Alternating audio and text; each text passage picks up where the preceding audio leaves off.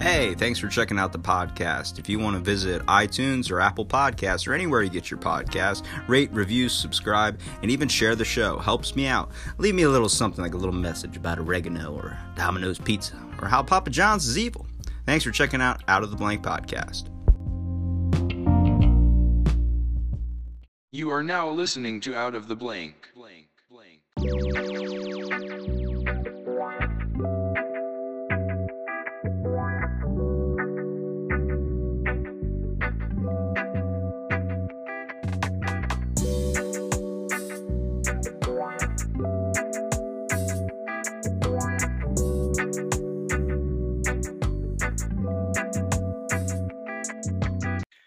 Well, welcome to another episode Out of the Blank podcast. I'm here with Laney.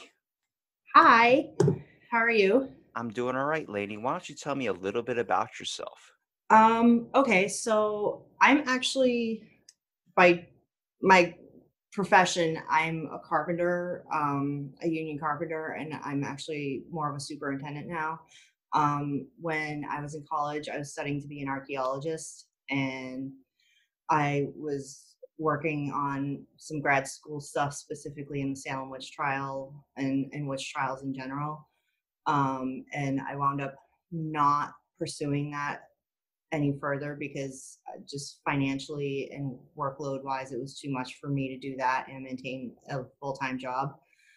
So I gave it up, and just this year, I just keep kind of thinking about it, especially with everything going on in the world. And I was going to go back to school. I kind of did like Yale has these open courses things that are online. And basically you audit a course, and I did that as to see if I could fit that into my work schedule, and I can't. And so I kind of gave up this idea of like maybe pursuing something more in the field of history or archaeology. And I basically decided to start a blog instead and just do the independent research on my own and just try and put out as much information out there and basically write the dissertation I would have written in my graduate work on my own now.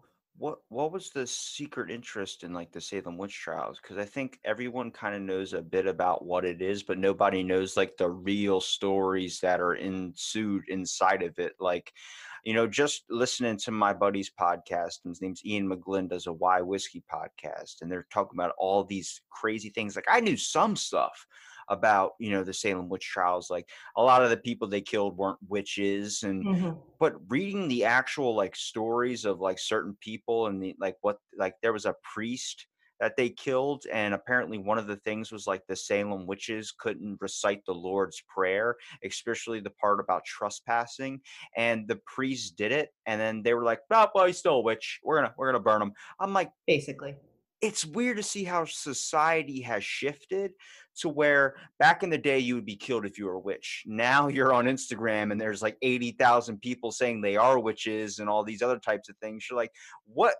Like back in the day, if you would have came out as a witch, you would have been killed. You would have been thrown, tied to the waist with a rope. They would throw you right into the water because if you floated, you were a witch. And apparently because the water was supposed to be holy, seen as this healing element, and then next thing you know, all these people were sinking. Like, must have been a dud. It's like, hang on a second, you just murdered an innocent life. Like, eventually it would lead to like how we're dealing with now, where people are like tattletaling on other people for not following corona rules or whatever you want to call it. It's like people were snitching out on their neighbor saying they're a witch just to get rid of the neighbor. It's like, how many people were killed because they didn't cut their lawn properly or something? Right.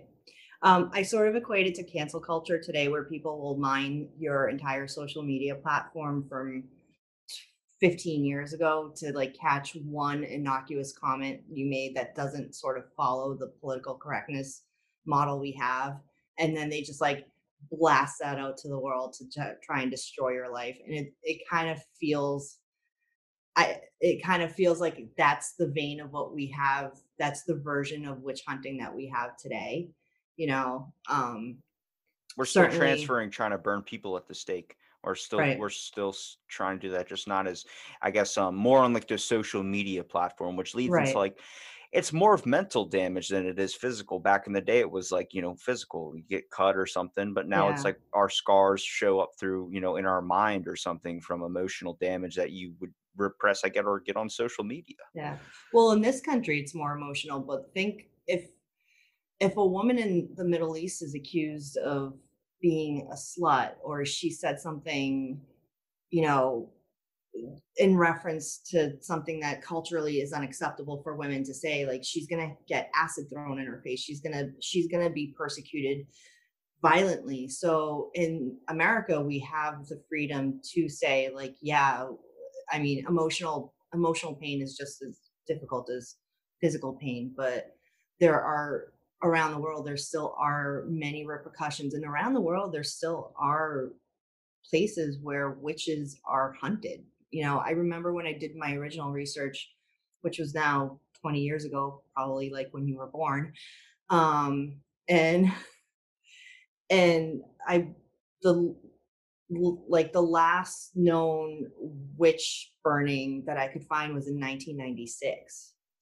Ooh, So, and I that's a believe it was year before I was born. yeah, and I believe it was a 10-year-old child, Oh my God. if I remember correctly. Yeah. So, I mean, this is something that in America stopped in the 1700s, but it's something that continued on for so long. And even after Salem, even though Salem was such a big thing, a few years later in Connecticut, no, not in Connecticut, I forget where, but like it continued on. It just kind of stopped right around the 1700s throughout Europe and throughout the United States.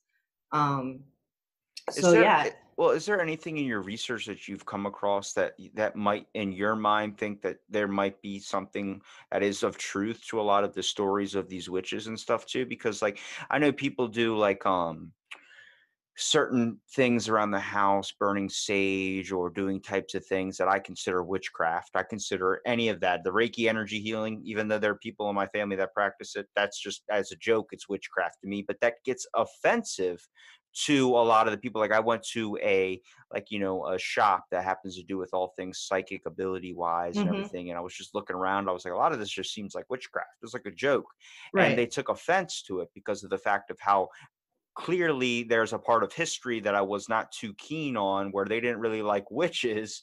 And it leads into this whole thing. Like there'll be people that'll bury something, they'll eat something for a certain thing, or like black eyed peas or something at the end, like on New Year's Eve, to supposed to be Hmm. for money. Is there anything like that? Seems like the lighter side of witchcraft, but is there anything that's happened? I mean, we talk about cults and all these other things that happen today still. Is there anything in history that might have been actual witchcraft that you've come across where you're like, that's really unexplained? Like David Copperfield did some insane shit that I can't explain.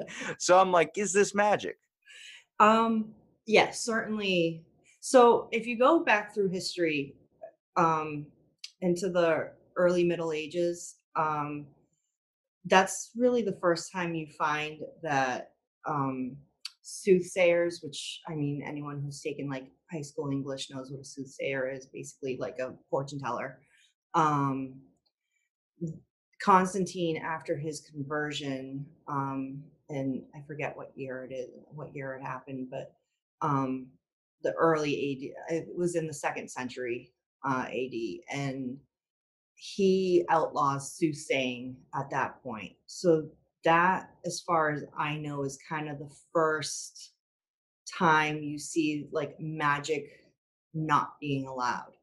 And it's funny because we think about this now, and you go to a shop, and I actually saged right before I started this because I just I'm not really into like I'm not really that into like witchy stuff, but yeah, I think Reiki is awesome. I'll sage my apartment, like especially if I get annoyed with something or if I'm trying to sit down and have a conversation with you and I just kind of want to clear my stuff and my energy out of the I room. believe energies are a thing, but I think it's a sense of empathic between people. There's just a sense you get, but that a lot of people ignore, like, good vibes, good energy, bad energy. But Yeah. I hate the smell of sage. That's why I have an issue with it. For me, it's like, this is like a candle that says calm and serene. It's honestly just making me even more angry. Like, but, when we talk about like demons are a thing. That's just something we're very, very passionate about. People go ghost Yeah. hunting adventures and trips. Like you never know what happens when you die. Yeah. Witches, it seems like it's this thing that's like, I mean, I've seen cartoons when I was a kid, like Scooby Doo, and they had the whole witch that introduced what a Wiccan Hmm. was into my head and everything. And I'm like, wow, like that's a bloodline that still kind of comes down because some people Yeah. are known to have this sense of energy that they can give off. Was that maybe what they were sensing? Was that back in the day, it wasn't all riding on brooms, but maybe you got a bad feeling about somebody or somebody gave off a bad energy, an evil energy, where it was like they're doing something to try and channel that power. It seems like that's what we're trying to do 24/7 is channel our power. Yeah. And I think it was not, I don't want to say political, but so if you were, especially if you're a woman, because most of the victims of witch hunts have been women, not so much in Salem, a lot, like a high amount of men were accused of witchcraft in Salem, which was rare. That sort of sets it apart from other areas. But specifically, if you were a woman who was argumentative, who didn't really conform to societal norms, who was just weird, um, you are going to be labeled a witch, especially like if I'm walking by your house and you kind of mutter under your breath and I catch it and I'm like, what did you just say to me? And we go at it and an hour later, one of your sheep dies. You're going to be like, she's a witch. That was her. She killed my sheep, and it sounds really stupid today, but back then these were all farmers who that mattered. If one of Yeah. your sheep or your cows or something died, that was your livelihood. So it was a major attack. And so generally, and the first few witches that were accused in Salem did have that like Sarah Good was known as someone who's just like really strange and really argumentative, and she just didn't get along with so many people. She was one of the first three witches. Tituba, who was the first witch to be accused, she was a slave. um, and Sarah Osborne, who was the third witch to be accused, was actually just a bedridden elderly woman, but she had paid off her husband's indentured servitude. And to Puritans back then, that was, scandalous. So those three women fit the mold of what would be considered like the typical witch, of that era. And then Bridget Bishop kind of fit that mold. She was a very argumentative person. But then from there, you start getting these relatively prominent people who, they had money, they had stature, they had respect. You bring up the minister, George Burroughs. He was a minister. Like That's he how he could was recite the prayer. right. And I mean, he was accused and executed. And it's actually his story is really interesting because I read it somewhere. Um Basically, he was a minister in Maine. So just a little background for me. I grew up in Boston. I grew up probably a half hour from Salem. So that's probably where a lot of like my connection Interest, to yeah. all of this story comes. Also, I'm definitely like a woman by today's standard that if I lived back then, I definitely would have been accused of witchcraft. And that's very Look, I prominent mean, in my mind. everyone today on social media that goes by astrology or something could be accused of witchcraft. My cousin pointed out to me that over my door, my mom had put, it's a wood piece, but it's like a red blood spatter, but it's paint, but it's supposed to be from the firstborn child or something like that. So it's supposed to be some type of religious thing. That would be witchcraft. Immediately in my head, I was like, that's voodoo. And like my cousin's like, it's not voodoo. I'm like, that's what I consider witchcraft. But like having a spooky tree that's dead in October in front of your house could be considered witchcraft. Anybody back in the day could easily be like point fingers and Yeah. blame. Yeah, but I feel like me personally, I'm just a really outspoken person. I have a really strong personality, and I feel like I have the perfect personality to get people angry enough to so I think that's where I feel that really deep connection to all these people where I'm like, God, if that were me, like, yeah, I would have been burned at the stake in a heartbeat. Like, you know, and so back to George Burroughs. So he was a minister in Maine, and he came down to Salem. Salem has, it's really interesting because the Salem that we talk about for witchcraft is not the Salem that exists. There were two basically separate Salems. There was Salem Town and Salem Village, and all of this happened in Salem Village, which today is Danvers, Massachusetts. Um, but Salem sort of, that's where all the museums are. That's where all the folklore is. That's kind of where, you know, all the stuff happens. But none of a lot of the people who were accused eventually were from Salem Town, but the original place happened in what is today Danvers, Mass. And basically, Salem Village was trying to gain their own autonomy from Salem, the town, and politically, they just wouldn't let it happen. And then the surrounding towns like Topsfield and Beverly, you know, if someone had property that abutted to yours and they were from Topsfield, they'd be like, "Oh, this field is mine," and they would go to court and take it. And because Salem Village wasn't autonomous in its own way, it couldn't really fight the laws in any real way, and the actual town was very unwilling to help them. And in 1687, I believe they were given the right to start their own church. And there was just a weird thing where they just, I think because they politically couldn't feel like they had any real power. They used the court systems a lot for very stupid things. They were just a very litigious society on their own. And basically I'm trying to like get my train of thought so I don't screw this up. Basically they started their own church. They brought in one minister, didn't like him, stopped paying him, and kicked him out. George Burroughs was the second minister that came in. They stopped paying him. He stopped performing services and eventually left, went back to Maine. And the reason he wound up becoming accused is there was a frontier war that broke out in Maine, and a lot of refugees they're called refugees, but they're just people from Maine, came down into that area of Salem to get away from the war that was happening with Native Americans. And his congregation were a lot of the refugees. So when they came back into Salem and everything started blowing up with all these accusations, people from his own congregation in Maine started accusing him. And because he was already kind of public enemy number one in Salem, because he stopped performing, because he stopped getting paid, he stopped performing the And church services. they could convince the people that he was practicing witchcraft because he left his religion, he left his teachings of it too. Right. But he was still a minister up in Maine at that time. He just left Salem, but there was so much vitriol and anger surrounding that. You know, they had from 1687 to 1692, they had 4 different ministers, all contentious relationships with the town and the minister. And actually, the accusation started with Samuel Parris, who was the 4th minister. His daughter and his niece started accusing people first. So it's really interesting how that works. It's funny how the dynamic of people really hasn't changed from back then either. The fact of like relationships, if you make a bad relationship, somebody could blackball you all around town to the point where everyone thinks this one way of you from information. And that's why, like, I tell people, when you get information from something, like they consider podcasts form of like news or media. I'm not that at all.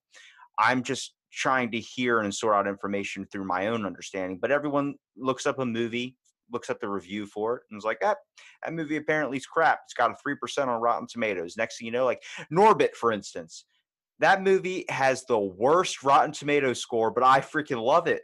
But so many people will look up the review and not want to watch it. Like, you see the score on this thing? Same thing with people. If you start criminalizing somebody because they left your church, moved to a different one, and practiced somewhere else, you would feel betrayed. You would feel like, wow, this person, I thought, we had a connection, we had a bond. You know what? I'm going to tell them he's a witch, or we're going to burn him at the stake. But imagine being that person so convicted with anger that you couldn't see past the honest truth, and you burn somebody even when they're able to pass your test, like it's like going to a DUI checkpoint. You do your one-legged, say your ABCs backwards, but you are drunk, And then they're like, "We're still taking you to jail." You're like, "But I fucking won your game, and now you're telling me I'm gonna like." How many cases like that had happened where someone had passed the witch trials test, proving they're not, but they were just like, "Look, people want a show, and we got Yeah. to do this." Yeah. And essentially, that's, I mean, throughout history, that's all that the witch hunts were basically the show and vindication for things that people felt slighted by. And for Puritans, it was like it was a weird bloodlust. And I think because the Puritan religion was so oppressive, I mean, all these accusations started from, like I said, Betty Paris, Samuel Paris's daughter. She was 9 years old. His niece was 11 years old, Abigail Williams, which, if you've ever read The Crucible, Abigail Williams gets a really nasty edit in that whole story. She basically, the play ends with her basically becoming a prostitute. And I mean, this girl was 11 years old when all this started out, so like Henry Miller really did her very dirty. Um, or rather Arthur Miller, sorry. Um, and, and then there was like another 12-year-old girl, Ann Putnam, who was like the third one to accuse. And then there was a 17-year-old, Elizabeth Hubbard. She was the fourth one to accuse. And these were teenage girls. And there are many stories that basically say one of the older girls wanted, the reason it happened was one of the older girls wanted to find out who her husband was going to be. So she did like a fortune telling spell and, basically made a makeshift crystal ball to find out who her husband was going to be. And somehow got spooked, and that's where the afflictions, which is what they call, being bewitched, started. And I it's very clear, and a lot of people call it out, that like a lot of these girls were just doing it for attention. And after the execution started, a lot of, like, they, not that they recanted anything, because they never did. I think it was more dangerous for them to try and recant than it was to just keep going with the game. But it did start out as a game, and one of the girls is quoted as saying, "I'm just doing this for sport." It was funny. It was teenage girls. And because there was so much political turmoil and so much just personal turmoil between neighbors and stuff like that, it just exploded onto a level that was unbelievable. I mean, I've read different numbers, but somewhere between 142 and 169 people were accused of witchcraft in Salem. And most of them were not even from Salem. The original like 25 were from Salem. And then everybody else was from Andover or other places. What were the tests besides throwing them in water and seeing if they sink or float? I know there was one about needles, I think. So in Salem, they didn't really do that. They did, one of the men, Giles Corey, was pressed to death. They were trying to get him to confess, and so they started placing stones on top of him until he would. That's really like one of the only like torture, um one of the only like instances of torture that was used.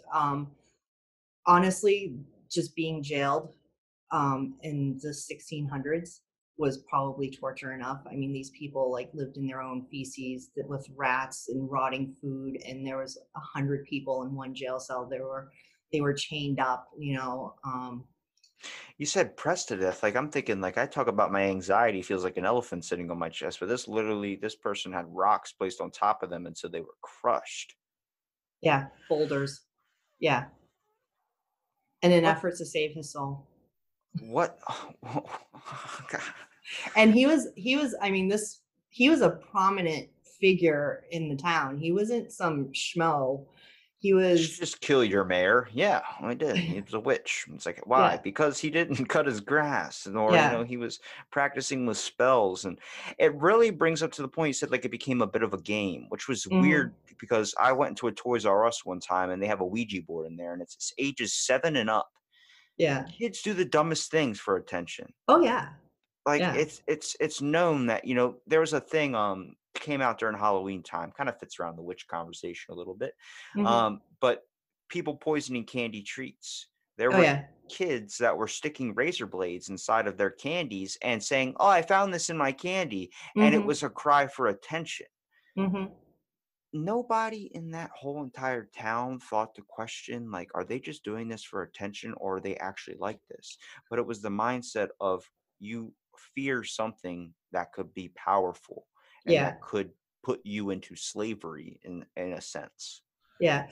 And people did question it. There were people, John Proctor, who was eventually executed as well. He was the first person to be like, I think he said something like, put them upon the whipping post and I bet you the affliction stop, that's a very poor quote, but because his servant was one of the afflicted girls and he was like, I'm gonna beat the bag out of you if you keep saying this stuff. And all of a sudden she was like, I'm fine. But then she was accused as a witch because she stopped playing the game and she wound up turning over John Proctor and his wife Elizabeth, who were John Proctor was executed. Elizabeth was in jail pregnant, so she wound up living. But also in jail, like in those jail conditions, pregnant.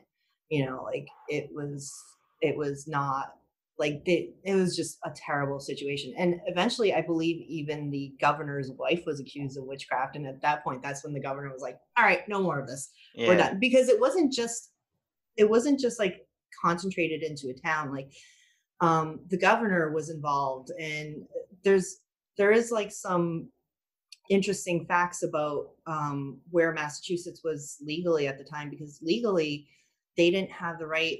So this all happened in the colonial times, and so we still operated under the laws of England. And at the time, England had sort of taken away any of our legal proceedings, and this man William Phipps, who became the new governor, was sent with a new charter. And so it took a really long time. All these trials actually happened not necessarily like under proper legal examination based on even English laws. Like no one had a defense attorney, there was no prosecutors, there were just these elite men. I think there was like 7 or 9 men that were appointed as judges, and they asked the questions and they determined who was guilty and who wasn't. um, and there was a lot of usage of spectral evidence, which was basically me saying, I woke up in the middle of the night and you were, at the foot of my bed. And then, the next day my cow died, or, so and so came to me and said, Mary killed him 3 years ago. And that was a lot of the evidence that they used. And it was very much cautioned against in legal most of the legalities against witchcraft. But this is where it's interesting to argue that spectral evidence is fake, because God created Satan, and witchcraft is a tool of Satan. So to actually say that spectral evidence is false is to say that magic and Satan don't exist, and therefore God is wrong and doesn't exist. So even just to say that all these crazy stories that they were saying would go against God, so they had like their reasoning for believing these stories, no matter how insane and how um, false they were, was actually to go against God. In Puritan religion, the covenant with God means you just do everything God tells you to do. Religion was so powerful back then. Anything seen against it, you were put. I mean, there was a guy, Saint Martin or whatever his name was, that posted his theses. I think his name was Saint Martin. He posted a thesis on the church that was exposing the church of all these crimes they had committed, and they had him placed on house arrest. Oh And yeah. they did the same thing for Galileo for trying to study the stars and explain Hmm. that we weren't the center of the universe. That actually we were like the third, fourth planet from the sun. Was his Hmm. way of thinking, that actually we revolved around this thing. They let him in house arrest until he died. They would Yeah. stop food from going, people delivering food to his house to keep him alive because he Yeah. couldn't leave.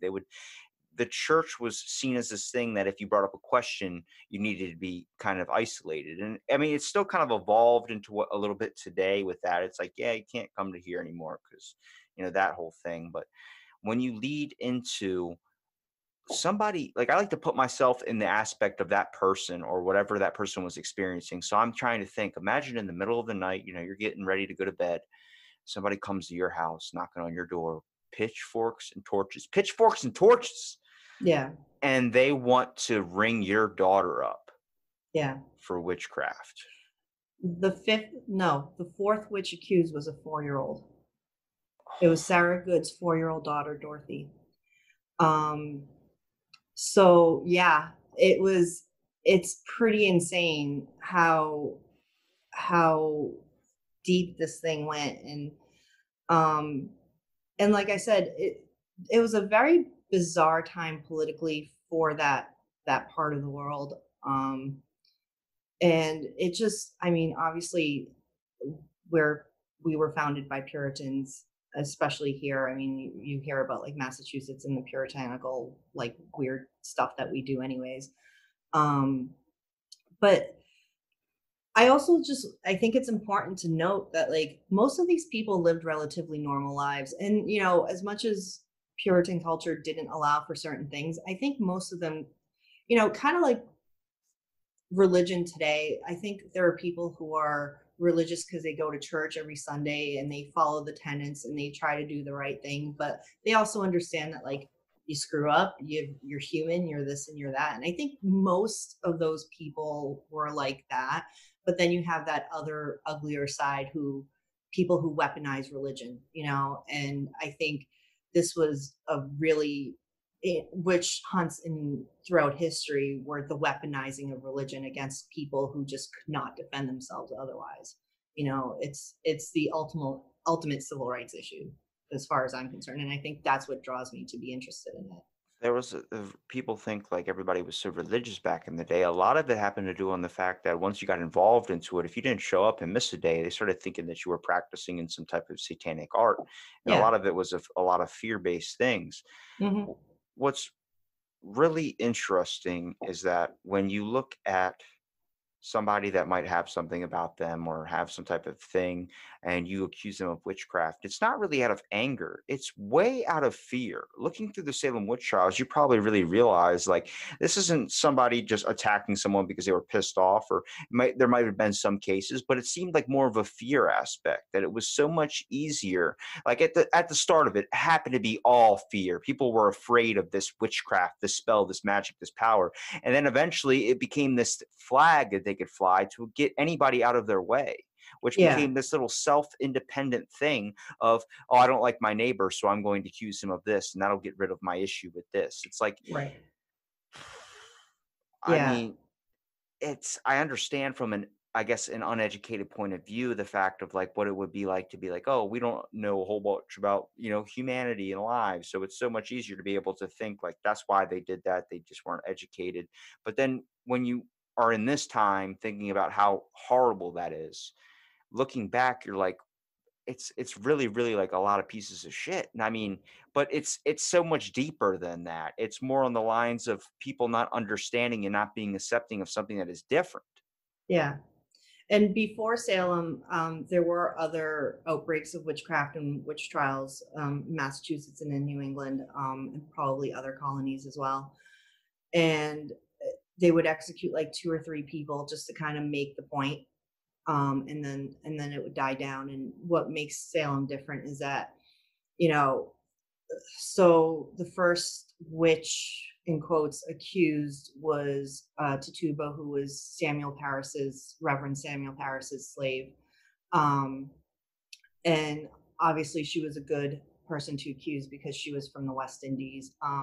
There's a book called The Devil in Massachusetts, written by Marion Starkey, who it's was written in the late 40s, and it's very historically accurate, but it's also, she took a lot of liberties to tell a story. And in that book, she basically says that obviously Tituba was like into voodoo and things because she, was from the West Indies and she was a slave, and none of that's true. There's no evidence to prove that that was true.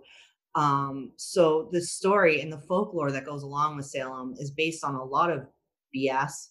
But basically, this woman was accused and she confessed, was not never executed, by the way, because she confessed. And she said that there were 9 witches in Salem. And that statement of there are 9 witches in Salem is what set off the hysteria, because they're like, well, They're among We've been us. through this before, and usually you get like 2 or 3 that are, you get like 10 that are accused and 2 or 3 that we find guilty, we execute them, the problem goes away. Um, and this woman said 9, so now they're searching for 9, but in that 9, all of a sudden there's 10 more, there's 11 more, there's 15 more, there's 20 more, and the number just swelled to almost 200, you know? So If I it was going to ask you, what would you think was the reason why that she was accused? Not the voodoo part of it, but like, if that's not real, why do you think? Because immediately I start thinking in the mind of, he was fooling around with her. She, she was going to tell, or he was going to seen as found out or something. So he accused her of witchcraft to get rid of the issue. the young girls accused her of witchcraft. So basically, um, Betty and Abigail started acting really weird, being afflicted, and they would act like they were being pinched and poked and like go into these fits. And I would love to find something that really like fully describes what the fit was. Was it like a panic attack? Was it like that's the part that I have trouble with a little bit. But when they were pressed, there was a neighbor of theirs named Mary Sibley who the Paris's, the Reverend and his wife went to a church meeting one night, and she had Tituba and her husband John Indian bake a rye bread with the girl's urine in it, and they fed it to the dog because that was going to point to who was afflicting them. And all this happened, and then the girls were pressed for to accuse somebody, and so they accused Tituba because, well, she was there, and it made the most amount of sense. um and Samuel Paris didn't actually like point to witchcraft initially. He was like, whoa, wait a minute, like, first of all, this bread, this, I think they called it the witch's cake or something like that, Yeah, that you guys made is witchcraft in and of itself. So like, what the hell are you thinking? But like, let's not get crazy. Like, we're still trying to figure out if these girls are just sick, if they have like something biologically wrong with them. They were bringing in doctors, things like that. And then 2 girls across town started to present the same symptoms and then accused the other 2 women. So it, it really did start with the kids making these accusations and people believing them, you know. you would think that kids are known to tell stories, and a lot of it is really dramatized up. You would think that they would know that back then, based on, like, I saw a chupacabra. They went hunting for a chupacabra. Next thing you know, after a day, it's like, this isn't real. You would get it's like the boy who cried wolf. The whole story kind of imprinted a lot of us as kids to not be like that when we grow older. That nobody will believe you at one point, but in this case, they believed, and people were put to death, which really brings into an insight. Imagine if that wouldn't have happened. Those girls wouldn't have, if that's where maybe that initial start happened with witchcraft. But imagine if it shifted a whole different way, where kids in the middle of a street um, gets hit with something, and a person comes over and heals that person. That witchcraft seen in this whole new light. I had a comedian on here named Steve Cantwell, and he was Mormon for the longest time. And they have a magic oil that they keep in like a little lamp.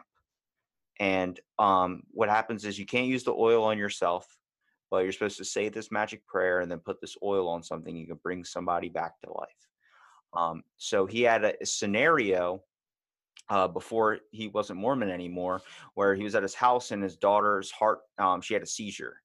But at the time, they didn't know, because he wasn't too advanced into modern medicine. When you're Mormon, you don't really research all that. You kind of leave everything to God. And she, blacked out, eyes rolling, heart stopped, no pulse. And he runs, and his wife's like, go get the magic oil. And then so he grabs his magic oil and puts it onto her head. And next thing you know, she's back up.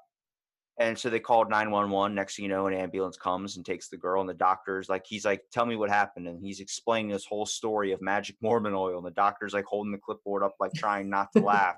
But it's like, it's that could be imprinted in your mind. Imagine you're questioning faith, and then that scenario happens. You're going to have stored faith. You're not even going to question Yeah. it anymore. It brought your daughter back.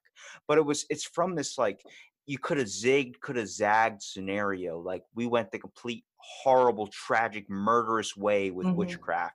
Imagine if that could have shifted and we wouldn't be at where we're at now, where now everyone's trying to be a witch. Everyone would have been like looking to them as guidance. You would think you had this thing around you instead of being afraid of it, be its friend.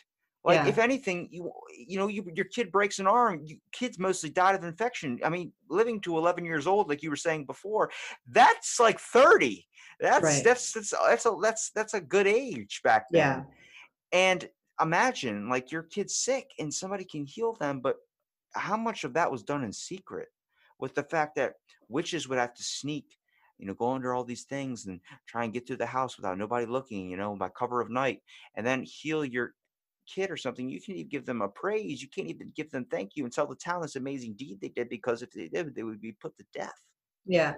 And uh, two kind of interesting things. One, I think you sort of hit the nail on the head, because not so much in Salem, but in other places, midwives were generally accused, because they were also like, they weren't doctors, but they were people, you would go to them for herbal remedies. They didn't necessarily dabble in witchcraft, but they were more of like the natural healing, and they kind of just had a deeper connection to certain things. So oftentimes they were the most accused because of um, the fact that they were able to cure things without medicine, if you will. Um, but in Northampton, Massachusetts, shortly after the Salem witch trials, they started having the same issue where teenagers were afflicted, and the minister there called it a religious revival. And so basically, what they took it as was a positive thing, that these people were not afflicted by Satan.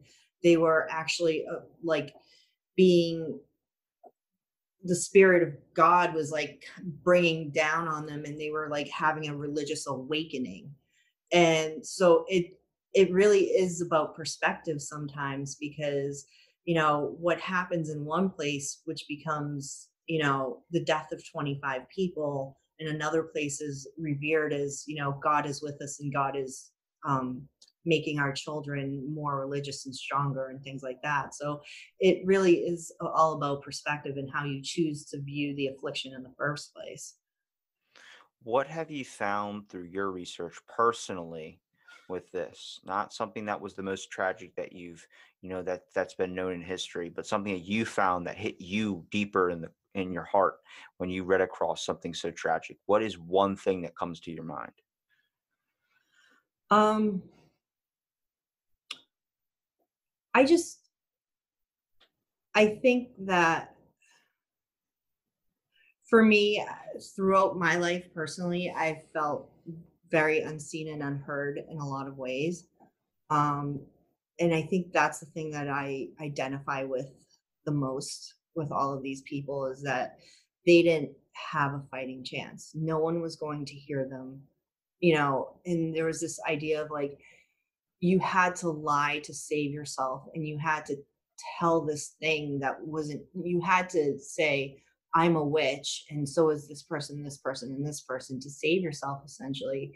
And you didn't, the people who died were the people who chose to just never do that, and to maintain their innocence. And um there's something like very deep for me there, that the idea that to lie to get out of trouble, or to just be fearful of never being seen or heard, or never being able to defend yourself in any real way, that speaks to me very, very deeply. And I kind of took on this research as a way to maybe vindicate people, to educate people that these were just honest, good people, and that they deserve to be known, and they deserve to be heard even this much later.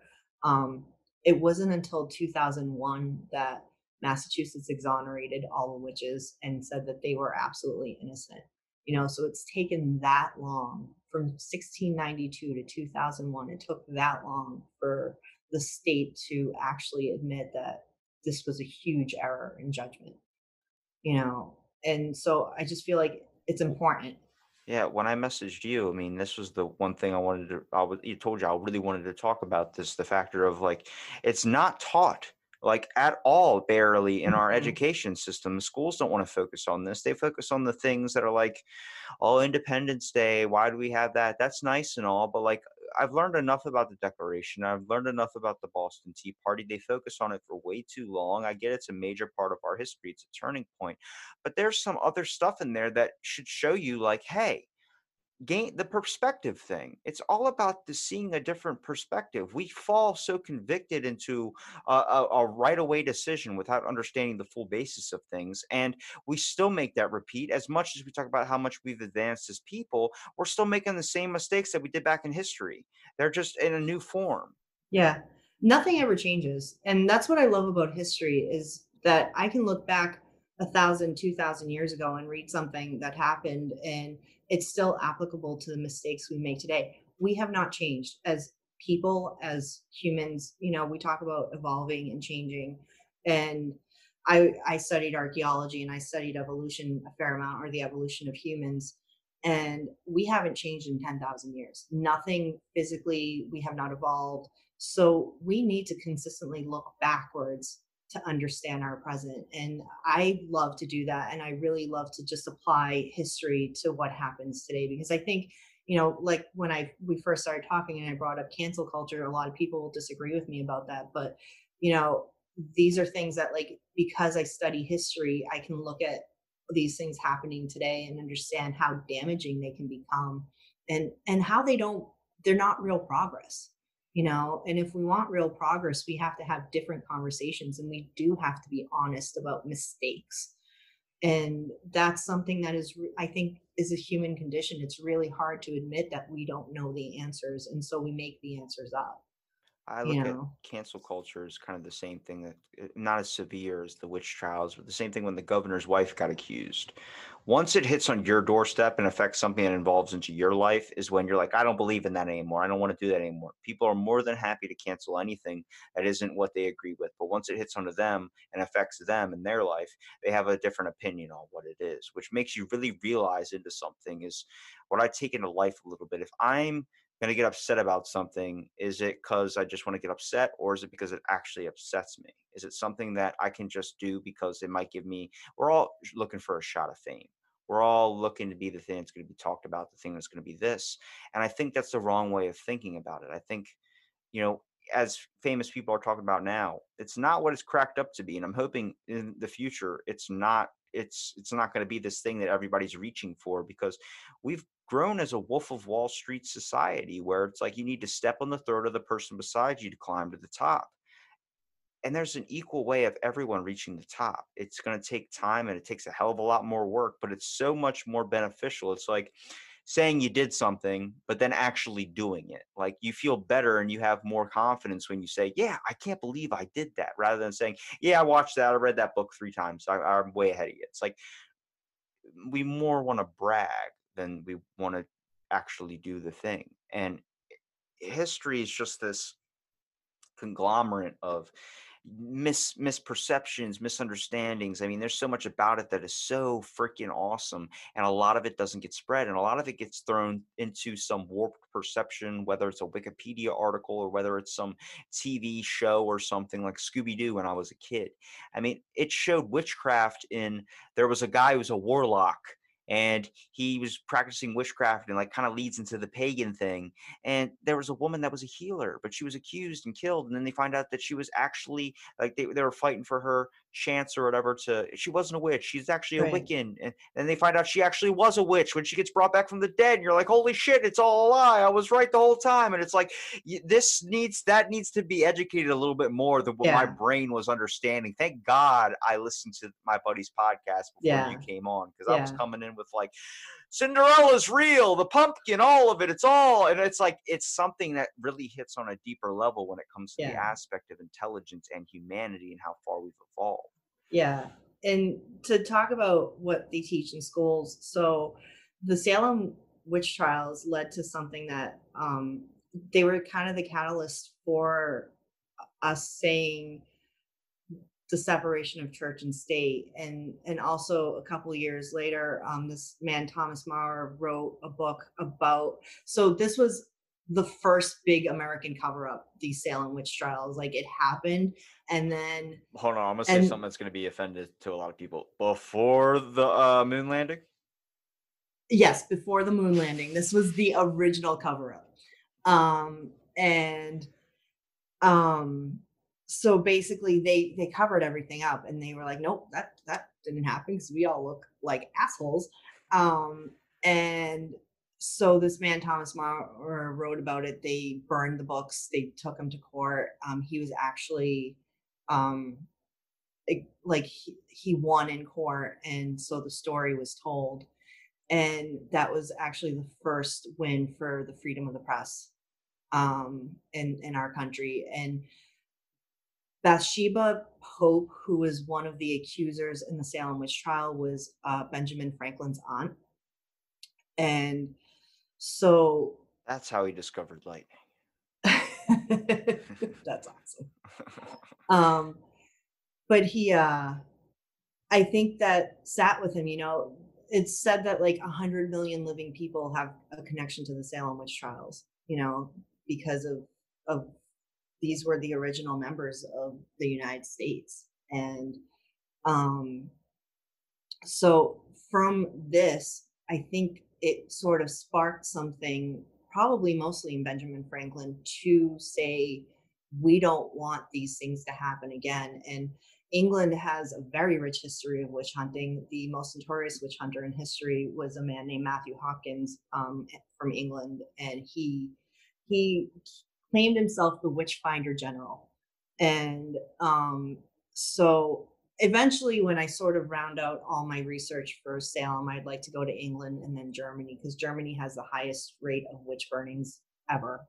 And it's estimated that like 100,000 people were accused throughout history, and 50,000 people were killed. So, I mean, these are pretty big numbers, if you really think about it.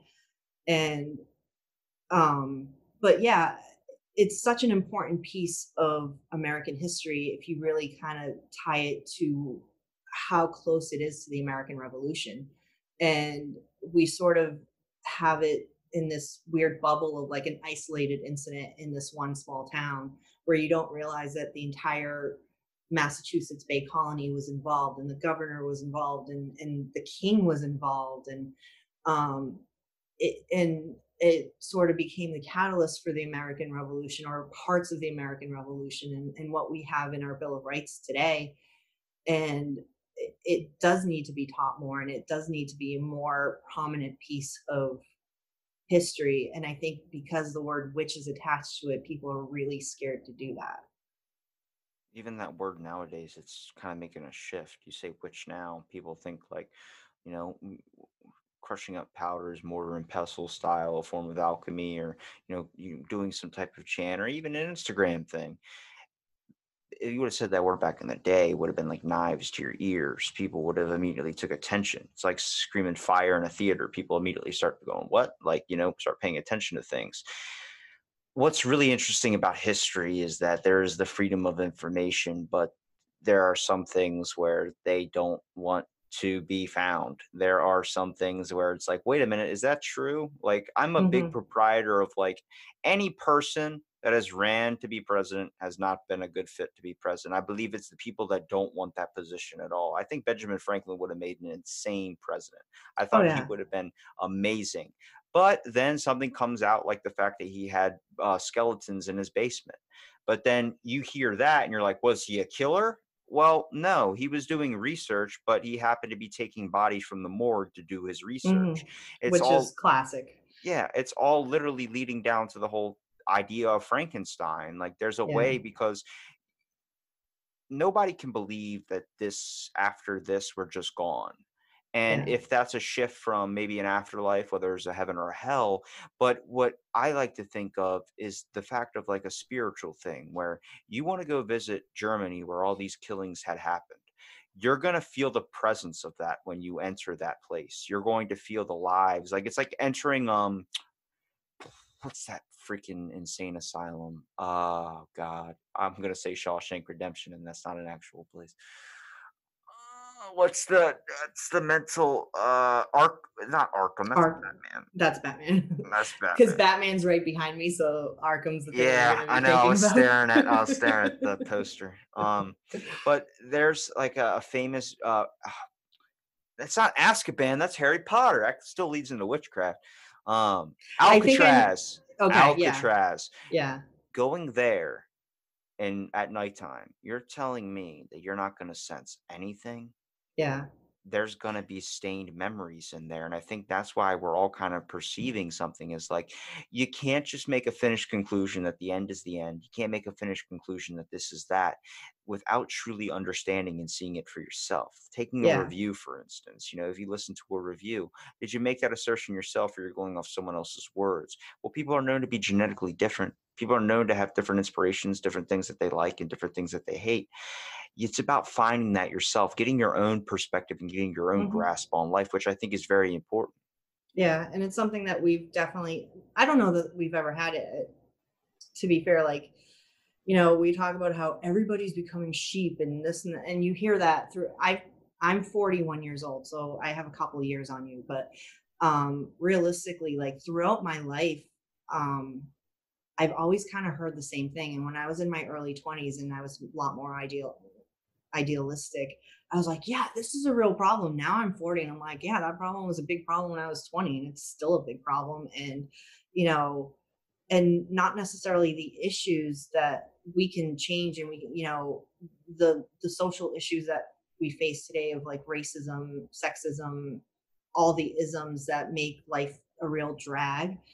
um those, I don't know that they're solvable because they've existed for so long throughout history. um but I do think that like having really honest conversations and recognizing that a lot of this is just the human condition, and so we can understand each other more rather than leading with hate. If we led with compassion and understanding, it would maybe have a completely different outcome. Much like in Salem, they led with hate, and in Northampton, they led with, positivity and religion, and the two outcomes were so completely different. And I think if you take those two pieces of history and really reflect upon them, you can see that perspective changes everything, and the way that you try to approach a situation changes everything. It's easier to burn it down than it is to build it up. Yeah, because that's harder. It's harder to be a piece of garbage than it is to be a good person. Or it's easier rather to Yeah. be that's what I meant. I think It's everybody easier to got be a what you piece of meant. garbage Yeah. than it is And to be a good person, because that's work. That's hard, you yeah. know? Well, then we have that quote that nothing ever worth doing is easy. Nothing ever is, but we don't ever want to take that into account. We want an easy, cheap way, whatever makes. And I understand coming from a perspective of like just trying to live a life. Like, people talk about why aren't you doing this? Why aren't you doing that? It's like because I'm just trying to keep my head on my own shoulders right now. I'm trying to keep my head above water. I Yeah. think with more people thinking in the mindset of people, not in outrageous acts, but just in a way of empathy. It's going to lead to a better understanding of the world. It's going to lead to a better and hopefully more warm one. But it seems like every time we get right to where there might be that shift, there might be that change, we just give up and fall back into this old thing. We got to a Yeah. point where it looked like society was going to change with how all these riots and everything was happening and everything was getting really insane. And the next thing you know, something comes out and then it's dead silent. And now it's starting back up again. I'm like, you guys are getting right to the finish line, then fucking hitting the rewind on the tape and backing up. It's like, let's Yeah. go, keep going forward if you're going to go with it. Yeah. And 2020 is a really interesting year. And I'm very thankful that it happened, because it probably wouldn't have sparked me kind of coming back to this topic, which is such a passion of mine.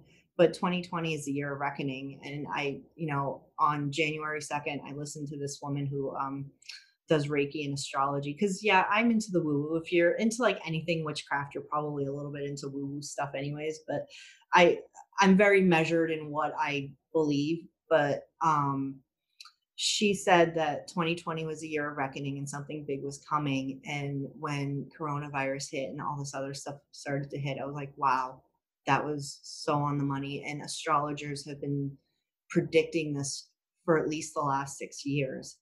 And it's all in your perspective, because I see a lot of people being like, this is the worst year ever. This is crap, this is this, this is that. And I'm looking at it as probably the best year of my life because it's been a difficult year in a lot of ways, but it's also forced me to kind of reevaluate my value system and reprioritize what I put first and understand that like I can't do everything. I can do anything, but I can't do everything. And it really has forced me to slow down and look to my own past and really understand certain things about myself and why I do things. And it has really reignited a lot of things that I've been passionate about in my life that I just kind of keep pushing away because real life gets in the way. And I think if we look at this year and from that perspective, there's a lot to learn. And I think this is all happening because it is a lesson. And to bring it back to the Salem Witch Trials, like you want to talk about magic and miracles and all that stuff, like it exists. And actually religion has never said it doesn't exist. These things happen because magic and miracles are real. And this is in a weird way, like this is coming from someplace bigger than us to tell us that we have lessons to learn and it's time to learn them and to really understand. And hopefully a lot of people get that message. Unfortunately, a lot of people won't. It's what I've always been asking everybody throughout the podcast. A lot of people you listen to on podcasts talk about the bad part about coronavirus. And I said, what's the good part? You pulled something out of it. You found something across yourself. You started up a company. You did something, changed something about your life you never thought would ever change. And you found something inside of yourself, usually that you kind of neglected for a while because life, just keeping on this Hmm. routine. We all got knocked out of a peg. And I'm glad that you picked up this and started getting into it. Cause I mean, Thank you. I appreciate talking to you. I'm really Thank you. Me too. This was very fun. happy you came on here and educated me a little bit about the Salem Witch Trials and your perspective on it as well too. Can you tell people where they can find your links at your Instagram page? Yeah, so I'm still working on getting the website fully up, but on Instagram, I am the Witch Academic. Also, you can find me on Facebook at the Witch Academic, and probably in the next couple weeks to a month, you'll see the blog posts starting to come up. There's a lot of research. I have like 6 books in front of me right now, and I have like 4 more books waiting at the library for me to pick up. That's all research that I'm doing for this. So it's going to be kind of a slow moving process to get information out to people, but you can find me there. And my goal is to kind of take each person and try and give them a story and try and give the most developed story I possibly can with all my research. I'll make sure I link everything in the description. And thank you for listening to this episode of Out of the Blank podcast and stay tuned for our next episode.